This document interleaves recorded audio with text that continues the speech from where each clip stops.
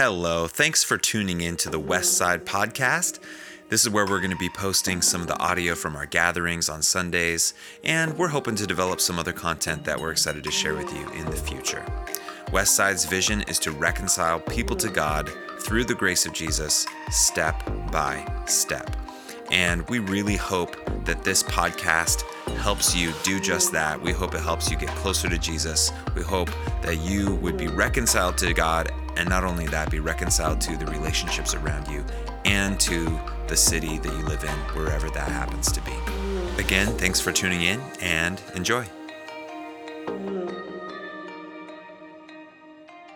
I've been so enjoying reading through the book of Mark. It's Mark's account of the Gospels. When you flip to like the right hand part of your Bible, there's Matthew, Mark, Luke, John, and those are the accounts, the eyewitness accounts of the life of Jesus. And Mark is just, it's a little bit different. He doesn't start with 8 pound, 6 ounce baby Jesus. He doesn't start with the Magi. He doesn't start with the manger. None of that. He just starts out with like Jesus is just here and he's working and he's active and he's going about his ministry, and it just starts off really, really fast.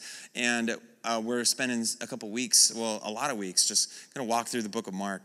And I wanted to read to you something from Mark chapter 1, verse 40 through 41. It's just 2 verses. And it's just this little encounter that Jesus has as he's encountering all these different people. He has this encounter with someone, and I just feel like might be something for us tonight. Might be something for where you're at tonight.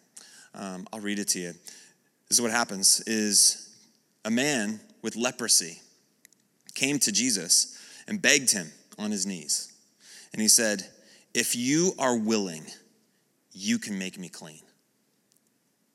Jesus was indignant. He reached out, we're going to come back to that in a minute. It's an interesting word. Jesus was indignant. And he reached out his hand and he touched the man. And he said, "I am willing. Be clean." And immediately the leprosy left him and he was cleansed. I don't know about you, but my house tends to gravitate towards dirty. Anybody else? Have you guys noticed that you have to clean your house all the time? And it seems just like you could do a deep clean and then just let it ride for 3 months. You'd feel like clean the house and it should be clean for a long time, but it's not how life works, right? Even if you don't have little kids in your house and it's just pristine, you do a deep clean, just give it a little bit of time and your house will gravitate. The gravitational pull will always take it towards dirty, right? Have you ever had to move and you move your refrigerator out from the wall? Isn't that like an embarrassing moment right there? Or when you move your dryer or your oven, have you done that recently? Just listen. Here's an assignment. Just pull your oven out from the wall at some point and just bask in the shame. Like of just all the stuff that ends up back there. And I've got 4 kids, and so we are constantly cleaning. I mean, it's just like the natural rhythm of our lives is clean. The thing about our culture that people have been recognizing for a long time is no matter how technologically advanced we get, no matter how smart that we think we get, no matter how modern or postmodern or whatever we are nowadays, however, we tend to think that like we're going to do something about this deep feeling that we have as humans, that there's just something quite not right, that there's something off, that there's something like not clean inside of me. There's this feeling that every human being feels. And humans have been trying to grapple with what is that thing and how do we deal with it. And as followers of Jesus, we feel like we have not only the best answer for that, but the truest answer for that. We have the explanation for why we feel that way and what can be done about it.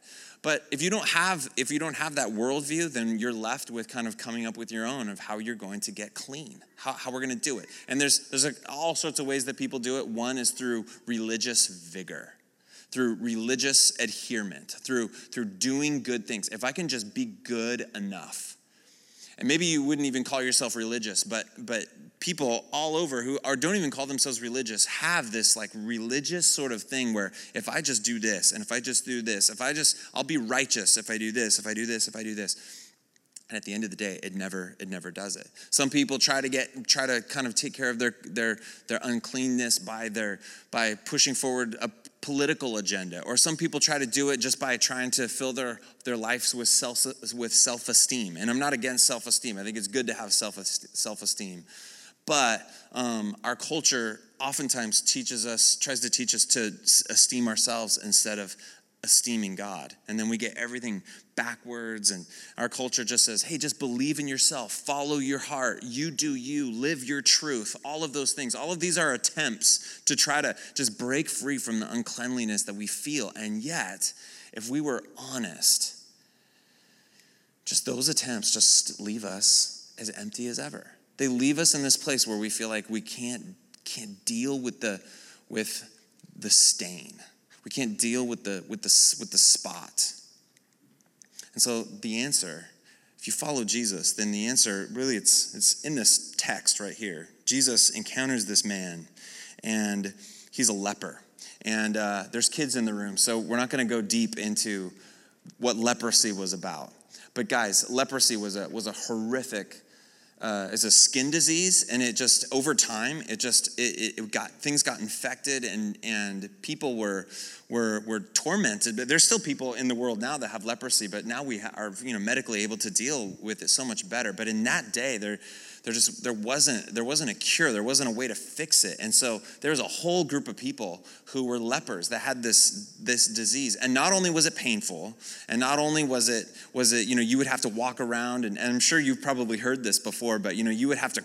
They believed it was if you got close to someone with leprosy, if you touched someone with leprosy, then that leprosy would transfer to you. And so people stayed away from anyone that was a leper, and they would have to call out whenever they went places, unclean, because everyone had to know that, oh, that's a person with leprosy. They were shunned from the temple. If they were a Jew, then they wouldn't be able to go worship in the temple. And in most cases, they were pushed out from their family. And think about this. Here's this man. He's been pushed to the fringe of society. We don't know his story, but I imagine that if we could dig a little bit into his story, we would see physical pain just from his sickness, but we would see deep emotional scars. We would see deep emotional wounds. We would see just deep psychological trauma of just what he's experienced with being pushed away. And picture being this man we don't know his story, but perhaps maybe it's been years and years and years since someone has spoken to him, since someone has touched him. And here in just these few verses, he's crying out to Jesus. And notice what he says. He says, if you are willing, you can make me clean. If you're willing, you can make me clean. There's so much faith here. It's like, I've heard something about this Jesus, and I know that he might be my only chance of being healed, of being clean. And so he says, Jesus, are you if you are willing? And then the NIV, I was reading from the NIV, it says that Jesus was indignant, which is an interesting way to translate that.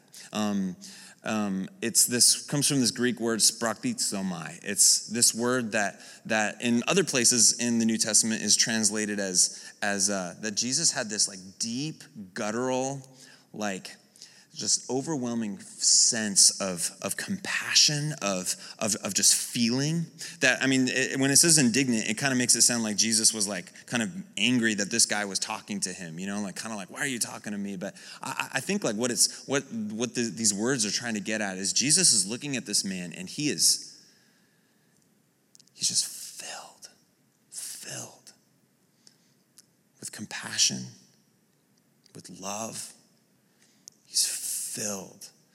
He's looking at this man, and he just sees his value and sees his worth. And it's just in this moment, Jesus just breaks a little bit because his heart just so wants to cover this man and help this man see just how beautiful he is in God's sight, even though humans haven't seen him that way in a really, really long time.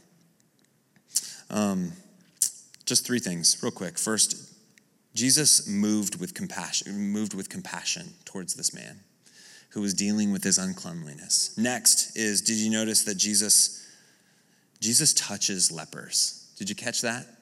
It says that he was indignant and he reached out his hand, and what did he do, Westside? He touched him. It's just fascinating to me because Jesus is Jesus, right? So he could have said, be healed, Jesus heals people in all sorts of funny ways, like Jesus could have waved, over his head. Like he didn't have to touch him, but Jesus knew exactly what this guy needed. Did you catch that? Jesus knew exactly. Not only is Jesus gonna heal this leprosy, but Jesus is gonna touch him, and in doing so, communicate value. He's gonna actually go to work not just touching him physically, but touching him relationally and emotionally and psychologically. I mean, Jesus is not just gonna heal him outwardly, but there's stuff going on that Jesus is gonna do, that Jesus wants to do in this moment with this man on all the different levels of brokenness. I love that Jesus touches lepers. And then lastly, Jesus heals him. He says, be clean. Because what? He is willing. He says, I am willing. I'm willing. Thank you for asking, because I am willing. Jesus makes us clean. I want us to respond tonight just from these verses in this way. I don't know what you might be dealing with, or what a family member might be dealing with. I don't know what you might be carrying. I don't know what I don't know what baggage you might have. You maybe are carrying around. I don't know what you need tonight, but Jesus absolutely does know. Jesus absolutely does know exactly what you need. And I just want you to rest in the fact that you know that God sees you, and he knows all about your uncleanliness. He knows exactly what's under that oven, metaphorically speaking.